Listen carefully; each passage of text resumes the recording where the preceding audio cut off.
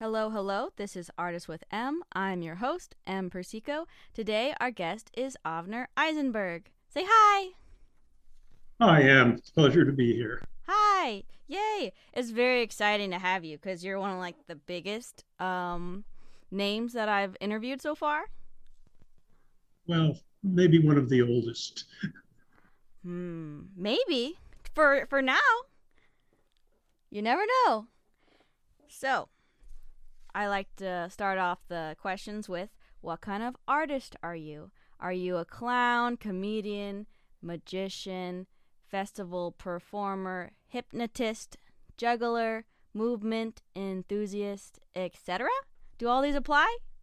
I think I'd have to say yes to all of those, Yeah. although I'm generally referred to as a clown.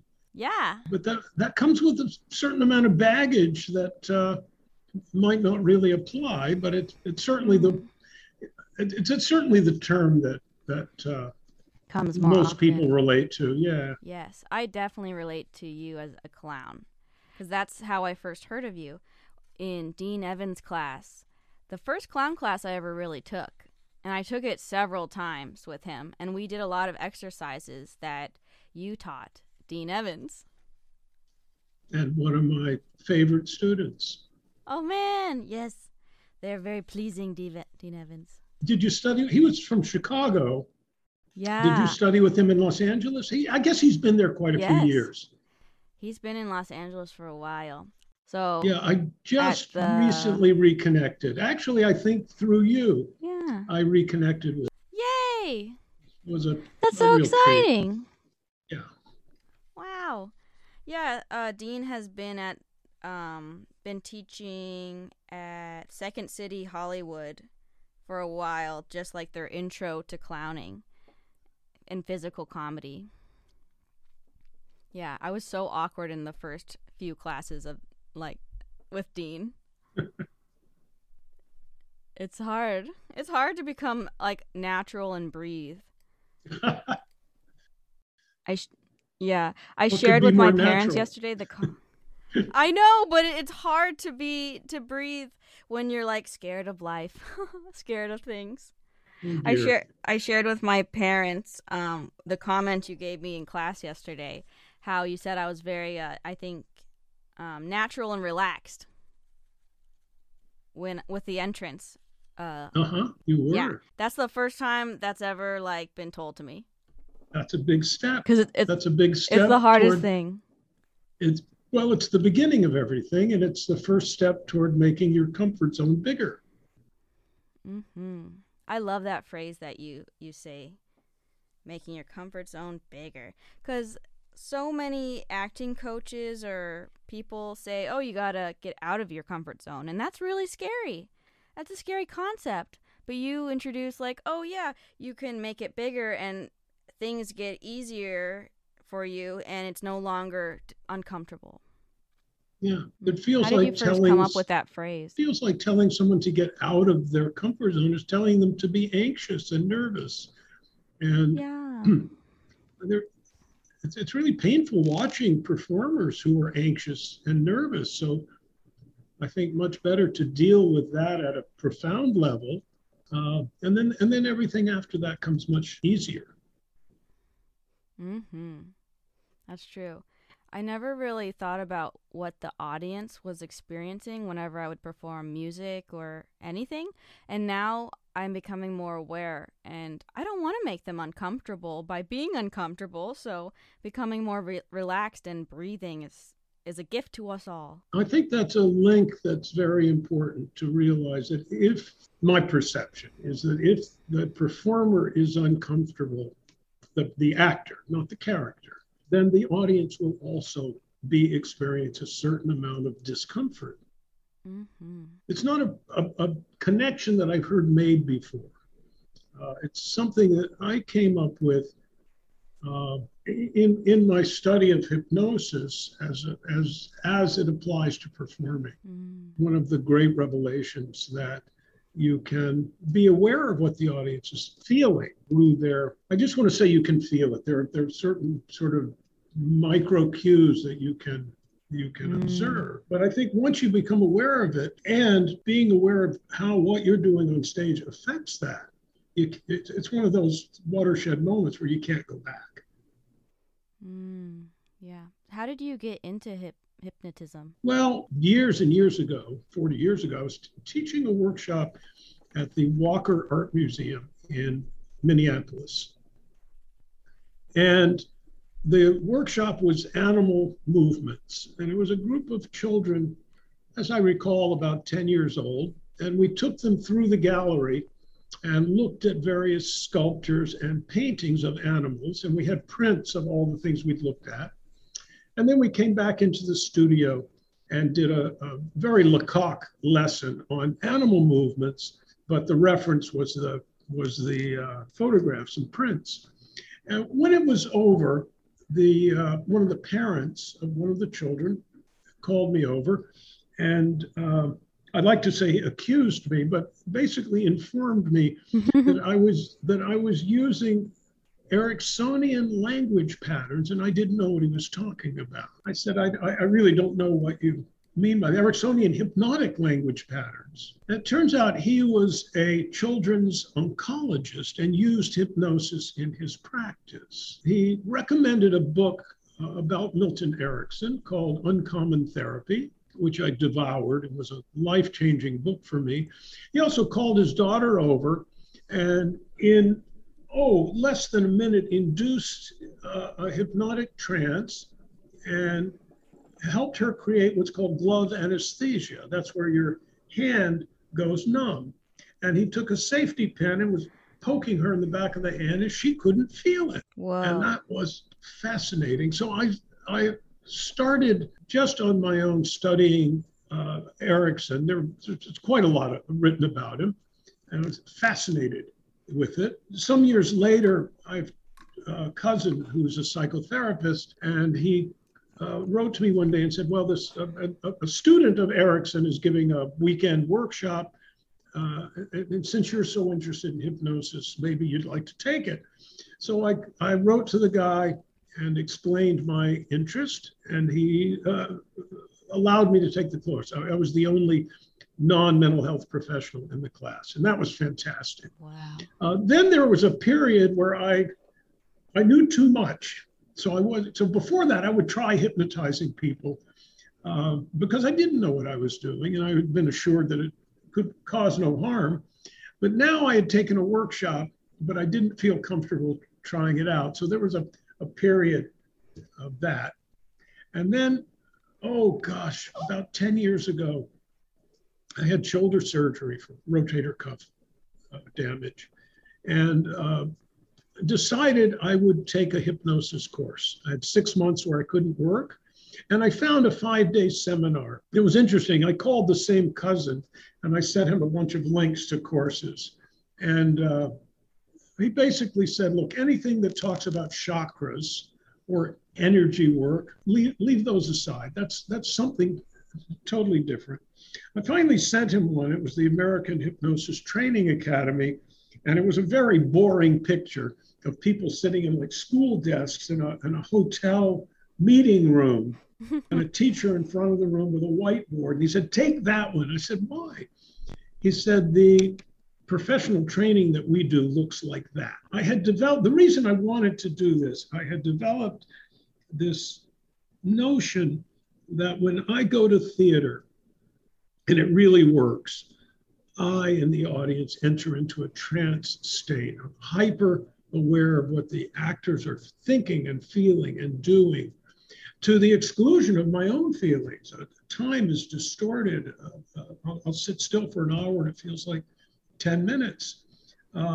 But when you go to theater and it doesn't work, it feels like a trip to the dentist. You can't wait till it's over. Mm-hmm. My dentist, of course, he's wonderful. So I wanted to, and I knew that hypnotists produce a trance every time. And I know that theater produces it sometimes, and I wanted to find out what could be done from the stage that would produce that result. And the other thing is that I've noticed that the great majority of students that I work with have some measure of stage fright, from mildly anxious to paralyzing fear. And I knew from my reading that hypnosis is the preferred treatment for stage fright. And I thought maybe I'll learn enough that I could help people. So I signed up for this 5-day seminar, got what I needed out of it. It was phenomenal, fantastic. See, I had noticed that theater training stops at the proscenium. They never talk about like you said, it didn't talk about what the audience is feeling, thinking, doing, except they're laughing or clapping. I really wanted to find out more about that and if it could be affected from the stage. The last day, we had about a half hour left over. The teacher said, "Well, we finished all the course material. I've got some time left over.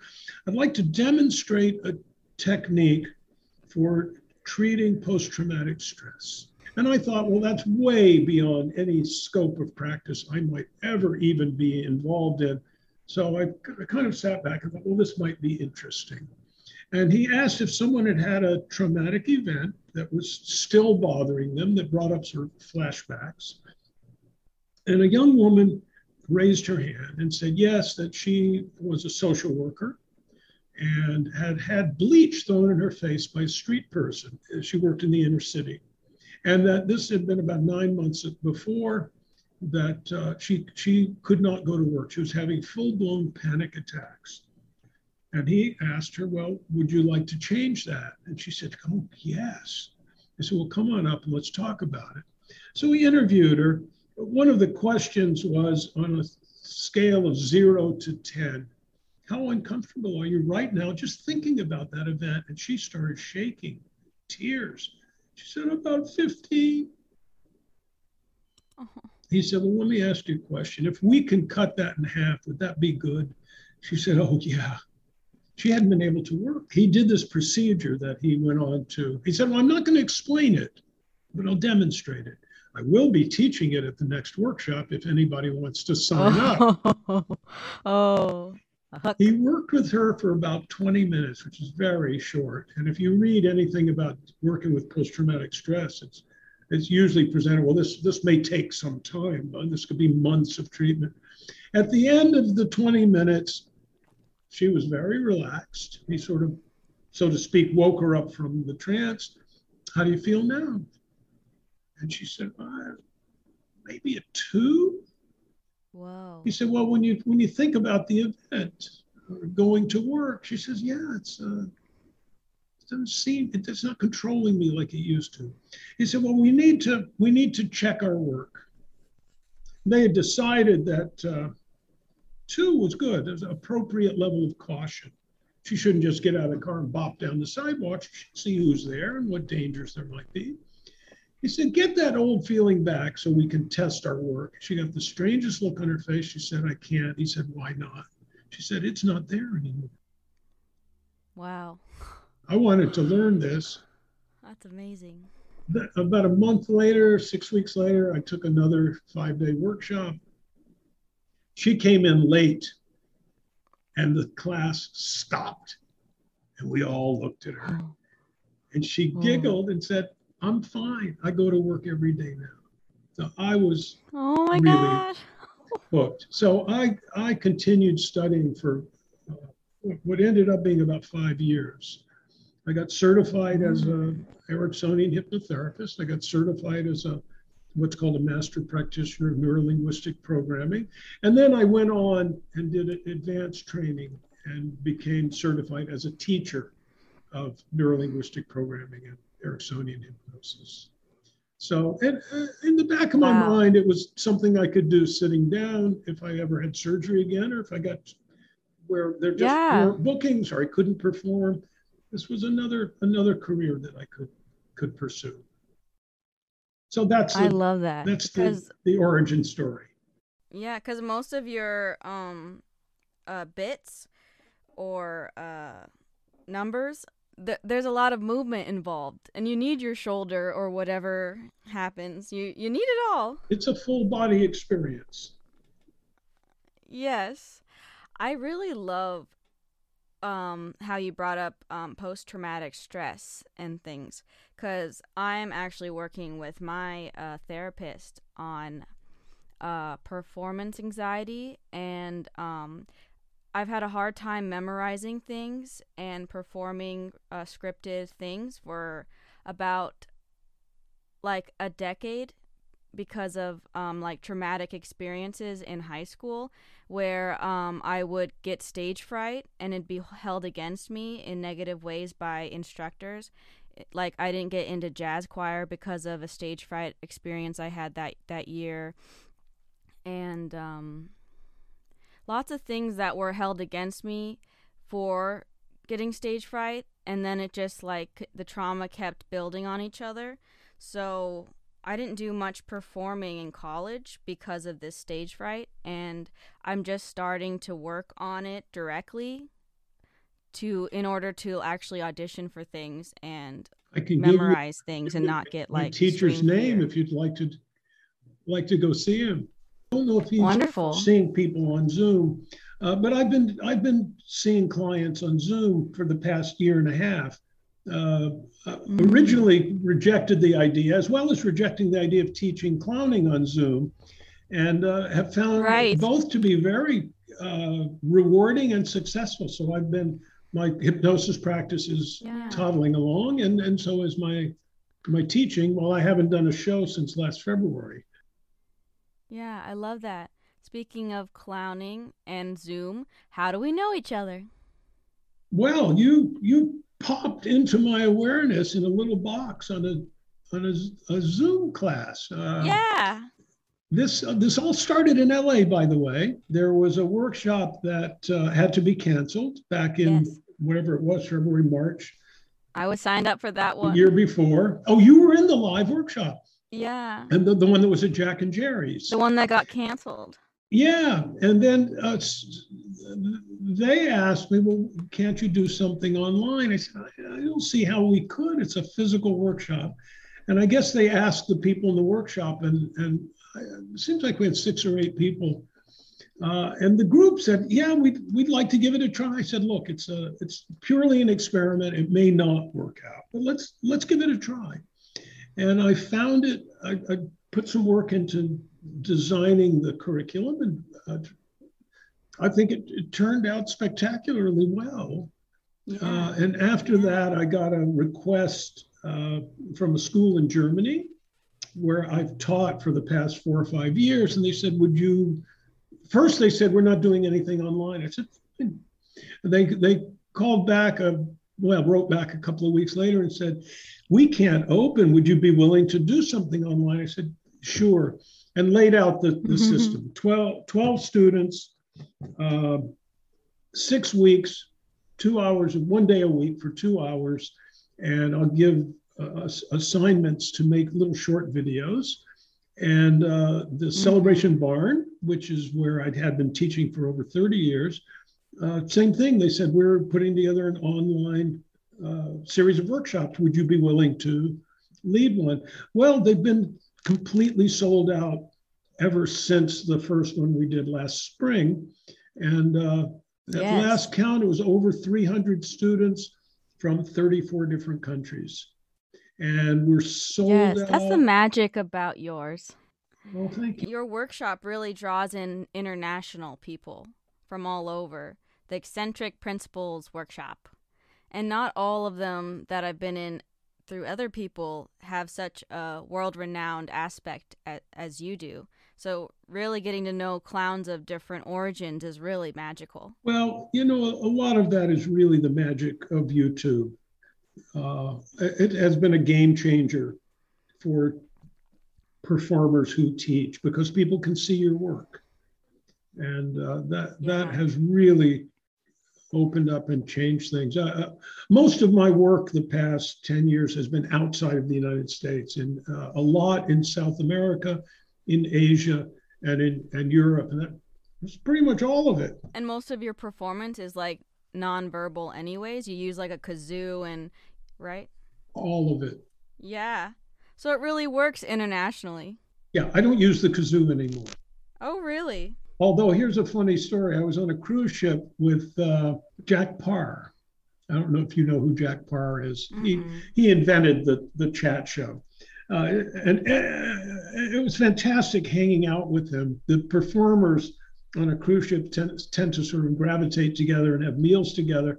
And he'd be talking about Judy. He was talking about Judy Garland, Bobby Kennedy, Jack. He knew all these people. At any Wow. rate, one day we were sitting around the pool. He said, "What is that thing you have?" Because I was using the kazoo. He had never seen one. And I got one and gave it to him.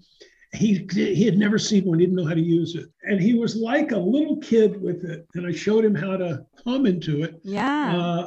I can't remember which show. It seems to me it was in Rhode Island or Delaware, maybe in Delaware. At any rate, he came with his grandchildren to see the show, which Aw. really, really touched me. So that was a little sideline about kazoos, but I That's stopped using the kazoo because I stopped doing the two numbers that used it, the slack rope one. the slack rope and the thing called paper balls over the head. Oh, do you no longer get on slack ropes? I haven't done it in years and years. Yeah. I did it for, I don't know, 25, 30 years. I had because I tour by airplane, I couldn't take the rigging with me. And I never had a kind of an intelligently designed tour. I remember getting a list of dates from my agent and saying to them, I know what your Christmas present is going to be. I'm going to get you a map because it was California, yeah, Florida, Michigan, was all, and then you're going to Europe. At any rate, I had an agent in Germany, and I had a series of one-nighters booked for 2 or 3 weeks, and there was no way. And I would have the slack rope built in each at each theater.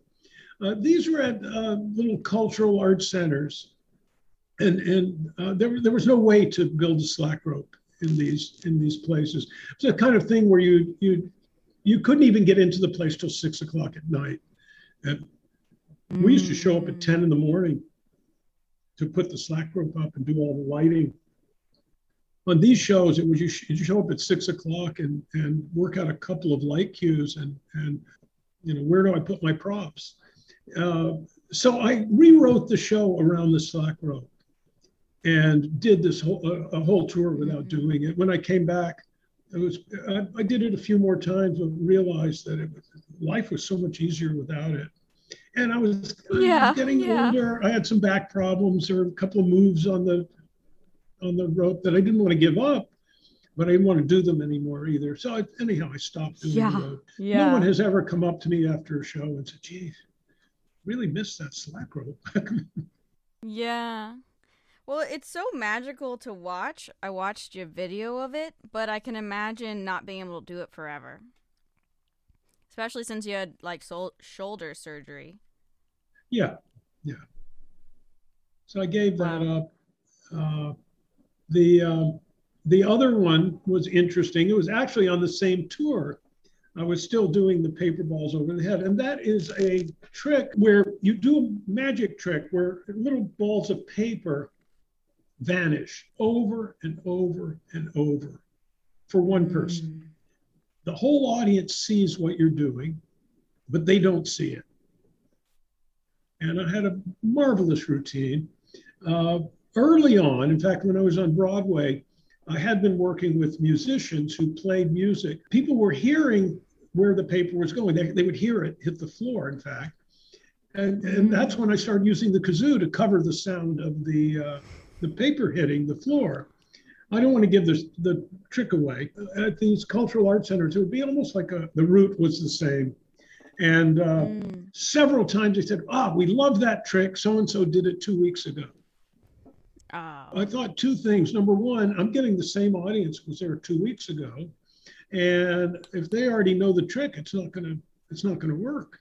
Yeah. And I didn't want to be doing something that other people were doing, like the idea that, and it's necessary for the show to be original. Pretty much stopped doing it after that. I had a couple of times, I remember once, often the person that I get on stage, I can tell they know where it's going. And I've asked a couple of them, and they'll say, "Oh yeah, I'm married to a magician." Oh no. But my favorite one, a woman was up. She did a great job. I knew she knew. After the show, I ran into her in the lobby. I said, "You knew where the paper was, didn't you?" She said, "Yeah." I said, "How'd you know?" She said, "You were here 3 years ago. Oh my You goodness. picked me then too." She was your favorite. She was my favorite. That's funny. Because some people just have the light in their eyes, like, yeah, you can totally pick me. I really love your napkin eating number. Well, thank you. Thank you. It's amazing. I showed my mom while we were waiting for my dad at the bank, and it was just like so fun. How many napkins do you think you've eaten so far? How many napkins have I eaten? None. Yeah, none. Because you just keep them in the side of your mouth. I'm not going to tell you how I do it. They're all tissues. Oh, that's so funny. Oh, dang it. I'm trying to, I haven't done it in 2 years. It seems to me, I think I put 25 out, and there are always about 10 left over. So they're extras as a contingency if something happens. I have a few extras to just in case. Just in case, to cover time or make up for something. So roughly 15 per show. Wow. I've seen, like, because you do many aspects for that number. You do a wine bit, tissues, sharing with the audience. You share so much, like, oh, what is happening here? But also Mr. Napkin Head. You put a napkin on your face and you put your glasses on. Did you invent that? That's right. Because I've seen it on... Yep. You have? Wow. Because I saw that on the movie The Holiday with Kate Winslet, and one of the guys does the napkin head and has the cigarette, and he puts on his glasses with the napkin. So they probably stole that from Interesting. I wouldn't say that. It seems fairly obvious. I can say for a fact that I invented that in 1974 or 5, and I doubt most of them were even born then. Well, the writers probably. Yeah. I remember. So the movie came out way after that. Yeah, I remember specifically when and how I invented that. And it took a few years to put the whole routine together. It started out as a little throwaway gag at a cafe theater where I worked in Minneapolis. And slowly it became the thing that nothing could follow. Really? Yeah. So you do it more than just in the napkin eating routine? You bring it up, you have a whole bit with it? No. I used to, I don't know if you've seen my show. I've seen parts of it. No. Okay, you can see the whole thing now on Vimeo. There's a link on my webpage. Yay. And you can finally see the whole thing. I have a number I do with about a 6-foot tall stack of paper cups. Oh. And I was working in this cafe theater, and I used the same cups that they serve drinks in. And I would have the bartender put my cups up on the end of the bar. I would see them from the stage, and it looked like I was improvising the whole routine. And there were bar napkins on the bar. And as I walked by, I picked one up and ate it, and kept going, and slowly turned into, I ate more of them. I did the face. I did a lot of little tricks with the napkins on the way to get the cups. Oh, I love that. When I had enough little bits, then I started thinking, well, what else could I do?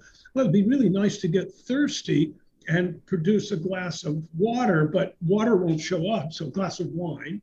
Mm-hmm. And I was working, it was kind of a bar, so it made sense to produce a glass of wine. There's a theory in magic that nothing should vanish completely. It needs to come back. So I, in some discussions with other magicians, came up with the idea, well, all this paper's disappearing. If I was just eating it, it's not much of a trick. So it'd be much more interesting if it could come back, but transform. Originally, I wanted to do paper dolls, that I would pull out a whole string of paper dolls linked together. And I worked on that for a while. And And then I came up with, in discussions with Larry Kalo at the Eagle Magic in Minneapolis, he said, well, what about these? And he showed me the colorful streamers that come out. And then he showed me how to make a big bouquet of flowers come out of my mouth. And I thought, oh, that's Wow. really poetic. I love that image. That kind of raw materials gets, what do they call it? Value added and becomes colorful Yay. flowers. Wow. I was so surprised at the end when the flowers popped out. I was like, oh my gosh, where could you hide that? It was so crazy. I am not one for knowing about magic, so anything like that is like, what? Wow. Jeez. I love how the napkin aspect came up organically. You know, do bits usually come up organically like that, or just like, oh, this could be a bit? Yeah, pretty much everything in the show came up that way. Yeah. Yeah. Yeah. You also do a lot of things with cleaning. Did that happen organically? The cleaning developed. I was in the Comedy of Errors, which was at Lincoln Center with the Flying Karamazov brothers and a whole host of other new vaudeville performers.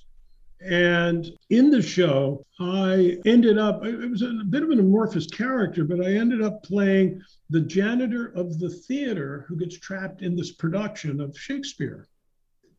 And Ooh. the director came to me. We had a couple of weeks of previews.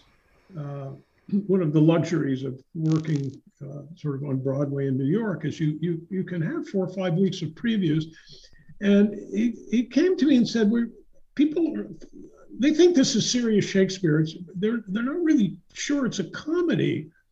It'd be nice, and I'd like you to write a prologue. And I want you to accomplish a few things. He said, I want you, sorry, it wasn't in New York. This was in Chicago. The first time we did it was at the Goodman Theater. And Robert Woodruff, who was the director, said, I want you to accomplish a few things. I want you to get laughs. We got to get some laughs going here. So they know it's okay to laugh. Yeah, I want you to break the fourth wall, and I want you to introduce the story. Oh. And I took about 3 days, and I came up, and I believe that whole routine from the Comedy of Errors is on. It's on YouTube. It's on my website. You can click on it and see it exactly the way I did it. So I came out to sweep the stage before the show, did the whole cigarette and matches routine, swept them into a trap door. Tim First, one of the Karamazov brothers, looks exactly like Shakespeare if you dress him up and fix his hair. He popped up out of the trap door angry. He was working on a play. His cigarettes and matches and paper all in his hair. And he looked at me like to kill, came up with his trash can and dumped it on the stage to say, here, clean this up, clown. Oh. So I cleaned up the paper that he dumped on stage. There's a magic trick called the torn and restored paper. You take a newspaper, tear it into lots of pieces, and boom, it opens back up and it's completely intact. So I used the restore part of that trick. I picked up the scraps of paper and I tried to put them together like a jigsaw puzzle. What's he writing? What's he writing? And all of a sudden, boom, it opened into a broadsheet that said Syracuse Merchant Caught, which was the theme of the beginning theme of Comedy of Errors. So when we finished the run and I went back to my day job, so to speak, I thought, what a wonderful way to start the show. So I starting the show sweeping, and I would sweep the cigarettes and matches off stage, and an angry stagehand with cans on would come out and dump a trash can on stage. And it took a while to figure out that I could just have the paper on stage already. I didn't need to train a stagehand to do it. And that's how that routine came around organically, as you say. That's so cool. Wow. So how did you get into your art, into clowning or performing? Well, Theater. I was a chemistry and biology major when I went to college. I was at Tulane University, and it was the 60s, which is important. And I got caught in a thunderstorm, and the closest building was the theater. I didn't know it at the time. I ran into a kid I knew from the dorm. He was there to try out for a play. So it was still raining. I thought, well, what the heck? And I got a part in the play. And that was Wow. the beginning of my interest in theater. Wow. So it didn't start way early in life. Oh God, no, I wasn't interested at all. Although I was on the gymnastics team in high school. I was a diver. I juggled. I did a little magic. So the raw materials were Mm. there. So while I was there in theater, the man who was the stage manager for this show that I was in told me that they were having auditions. He knew I was interested in movement. Oh, it was kind of funny. They told me I should take a movement course. I thought, oh, okay, what's that? And I went over to the theater department, and there were no movement classes that semester. They said, but you can go over to Sophie Newcomb, the women's college, and take a dance class. Well, the only dance class that was available was a ballet class. And oh boy, I looked like Ichabod Crane in tights. Uh, Mm. but I really was the beginning of a love of movement theater. So at the time, Johnny Simons, who was one of the first mimes in America, I, I'm not sure. I want to say he was a student of Jewel Walker, but remember this was in 66, I guess. There weren't any mimes around. And he was directing he had started a theater in Fort Worth, an outdoor summer theater called the Hip Pocket Theater. And he was in New Orleans directing a Commedia dell'arte, which I'd never heard of, production of Pinocchio. And Wow. I went along and auditioned and got a part in that. And that was my introduction to mime and movement theater. And while I was there, my best friend from high school came to visit. We borrowed some sort of costumes from the theater department and went out and juggled in the French Quarter and passed the hat. And it was pathetic, but it was wonderful. Yeah. Just getting out there is the hardest part. Yeah, we didn't have juggling equipment. We juggled fruit, and I had two wooden Indian clubs that weighed about 2 pounds each. They were deadly clubs. Whoa. They were used for exercise. That movement that we do in the workshop is usually done with those Yes. Indian clubs. Uh, so Oh. that was the beginning, doing street performing. That's crazy because I have some plastic clubs and just when it hits the tip of my finger, I'm like, oh my god, this hurts so bad. And they're not even that heavy. So I can't even imagine you juggling those heavy 2 pounders. And we only had Wow, two of them. that's very dangerous. Oh We no, only, that's we awkward. only, yeah. We part of our rap was that we were going to, if we didn't get any money to buy food, we were going to have to eat the act because we were juggling fruit. Oh, I love that.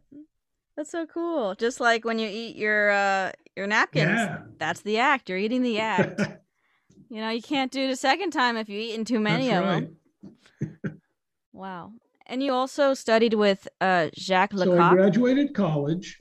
Uh, I went counterclockwise. So I left New Orleans because the theater department, in a spat with the administration, resigned en masse, and I just become a theater major. Wow. I moved back to Atlanta, where I did some. I got into some theater. I was worked in two professional theaters in town, and auditioned for NYU while I was there, and got accepted into the School of the Arts. Then spent a year in NYU, officially in the design department, but taking Hovey Burgess's circus classes and a real collection. I was no designer, but I really didn't like living in New York. That summer, I came to LA for the first time west of the Mississippi, except for Wow. swimming across it once, but I don't think that really counts. And I was really into Israeli folk dance at the time and had studied Israeli folk dance. in New York. And the guy who was the piano player for the folk dance group was the director of a Hebrew speaking summer camp in Ojai, which is just north of LA. I went to a Hebrew day school and I sort of semi-functional in Hebrew. And he offered me a job to be the Israeli dance teacher at the camp. So I thought, wow, that's great. And anyhow, ended up taking a little road trip up to Seattle afterwards, fell in love with it. I had finished 3 years of college. And so I moved to Seattle, was working, doing Israeli folk dance and street performing and this and that, and went to the University of Washington and basically took too many classes. I graduated, and I'd sort of always wanted to live in Europe and had missed the opportunity. And I had seen Marcel Marceau, and I thought, well, I'll go to Paris and study mime. I got interested in mime. I couldn't find Marceau's address in the Paris phone book. This was before the internet. And I had met Lecoq when I was at NYU. Lecoq came and gave a lecture demonstration. And because of my interest in mime, they assigned me to be the technical of his lecture. I had Lecoq's business card. Never in a million years thought I would go there. But I thought, what the heck? One mime school is as good as another.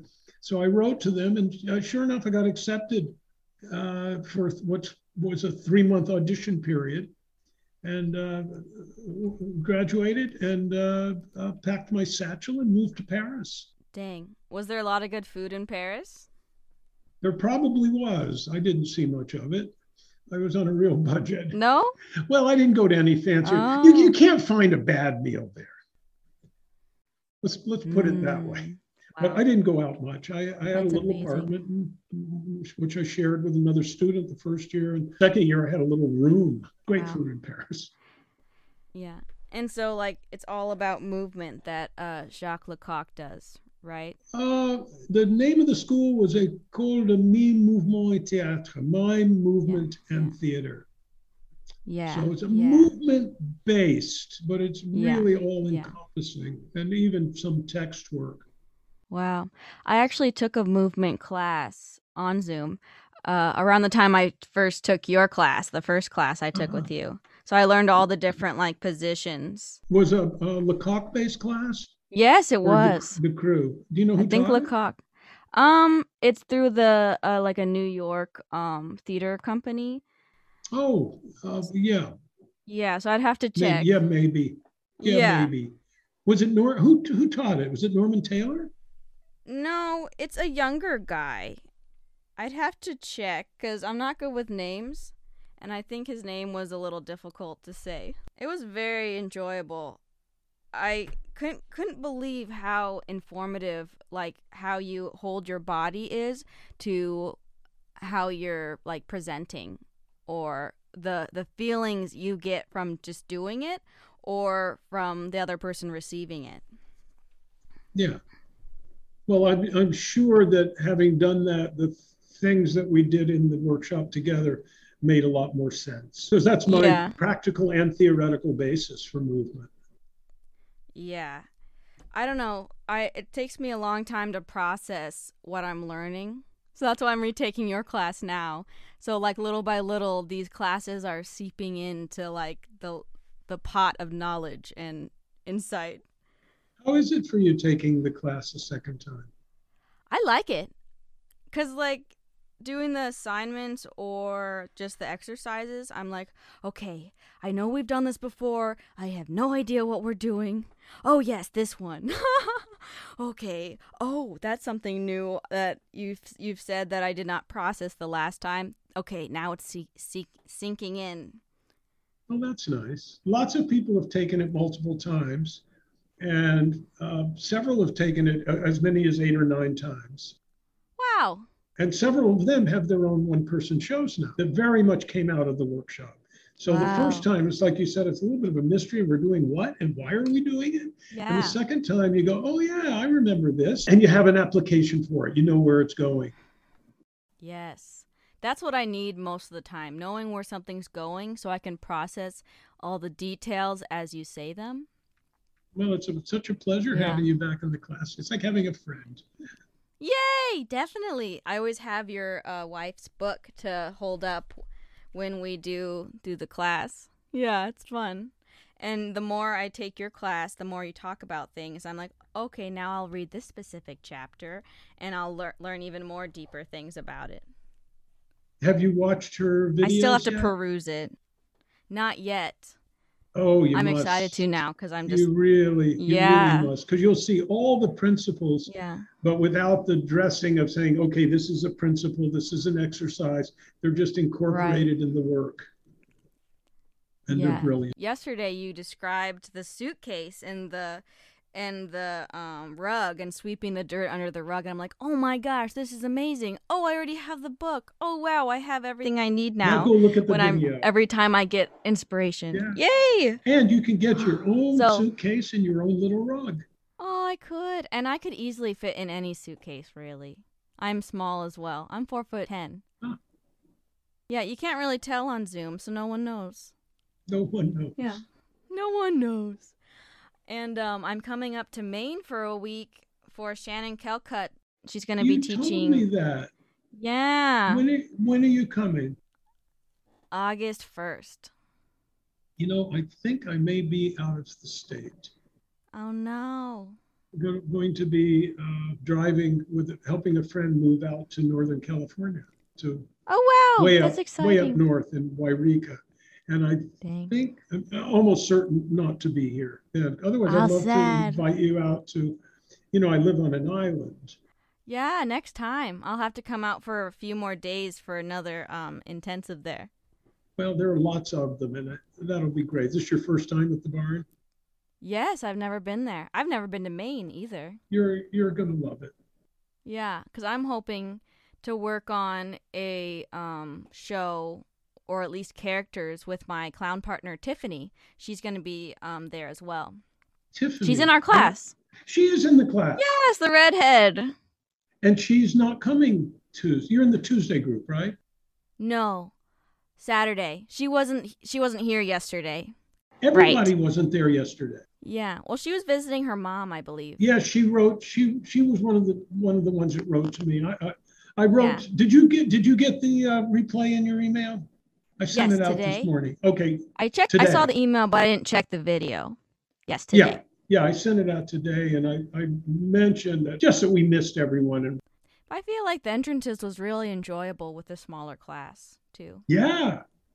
I don't think it's possible to do a class. Although I have a plan. I own a little studio. It's a loft in Portland. And I was making plans when COVID hit to take about 6 students for about 3 months. Wow, that's amazing. And we would meet probably between 3 and 5 days, which I guess is 4 days a week. What makes it possible, I've never done it before because couldn't provide housing, but now with Airbnb, and I think it's really easy to get housing in the winter. Oh, wow. Come to Maine in the winter. So I'm going to 6 or possibly 8 students for about 3 months.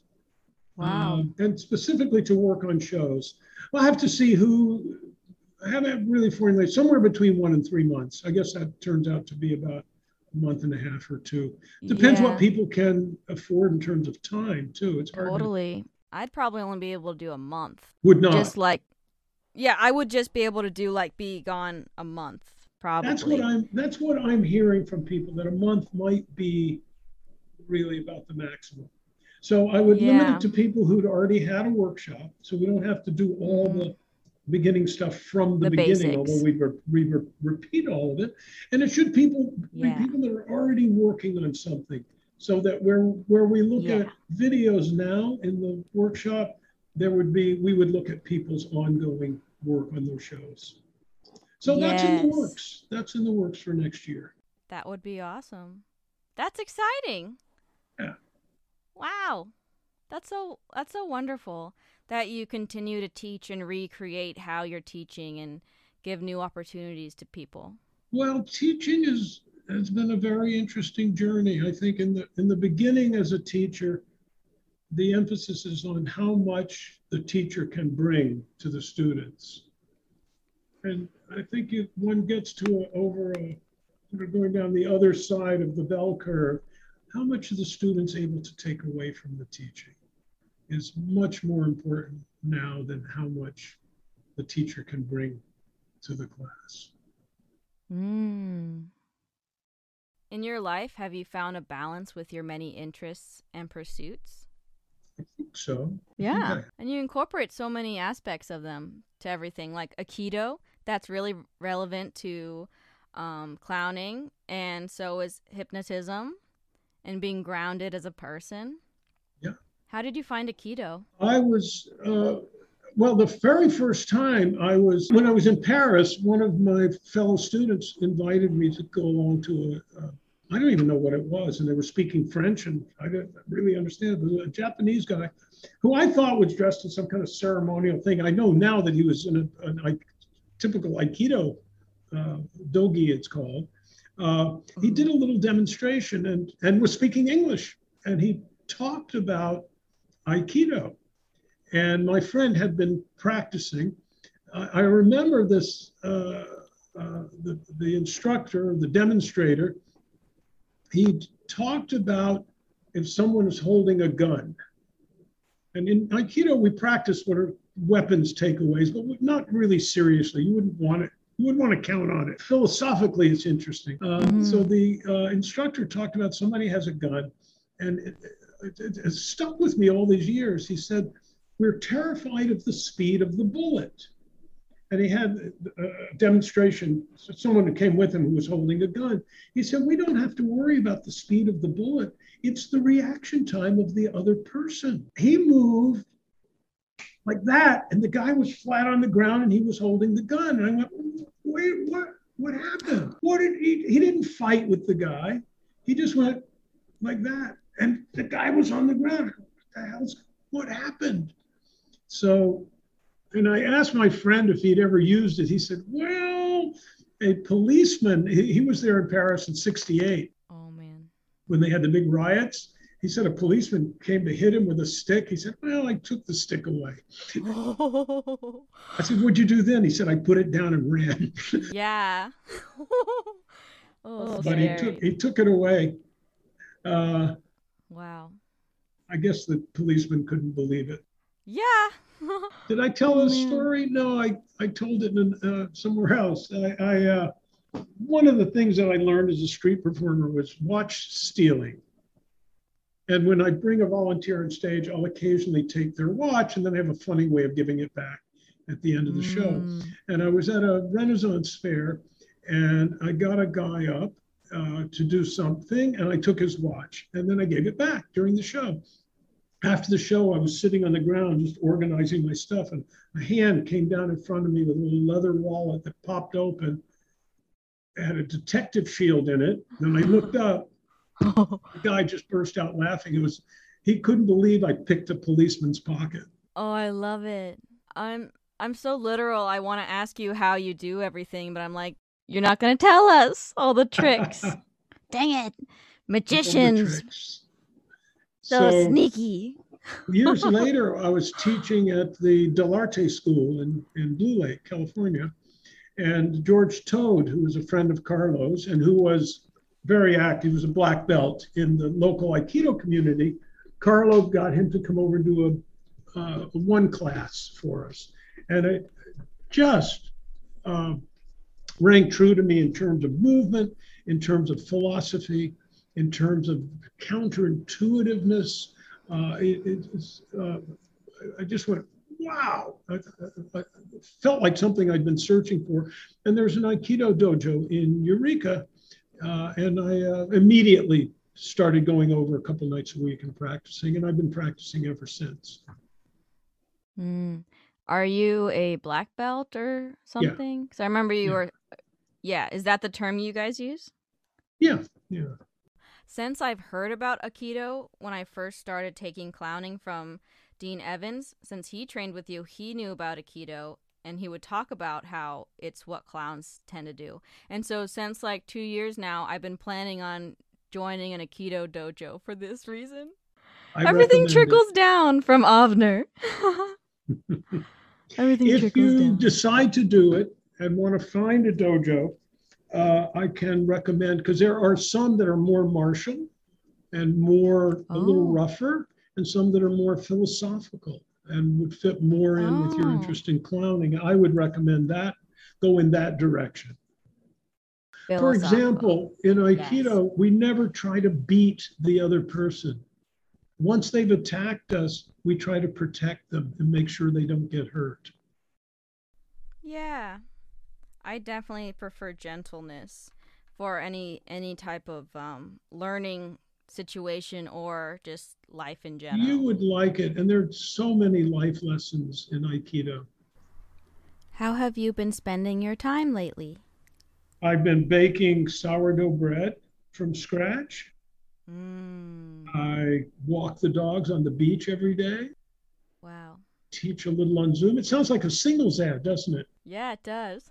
It does sound like one of those commercials. So do you have any projects that you would like to promote this year coming up? No, things are good. No. Keep walking the dogs. Yeah, baking things are bread. good. Yeah, working on a book. Oh, that's And, exciting.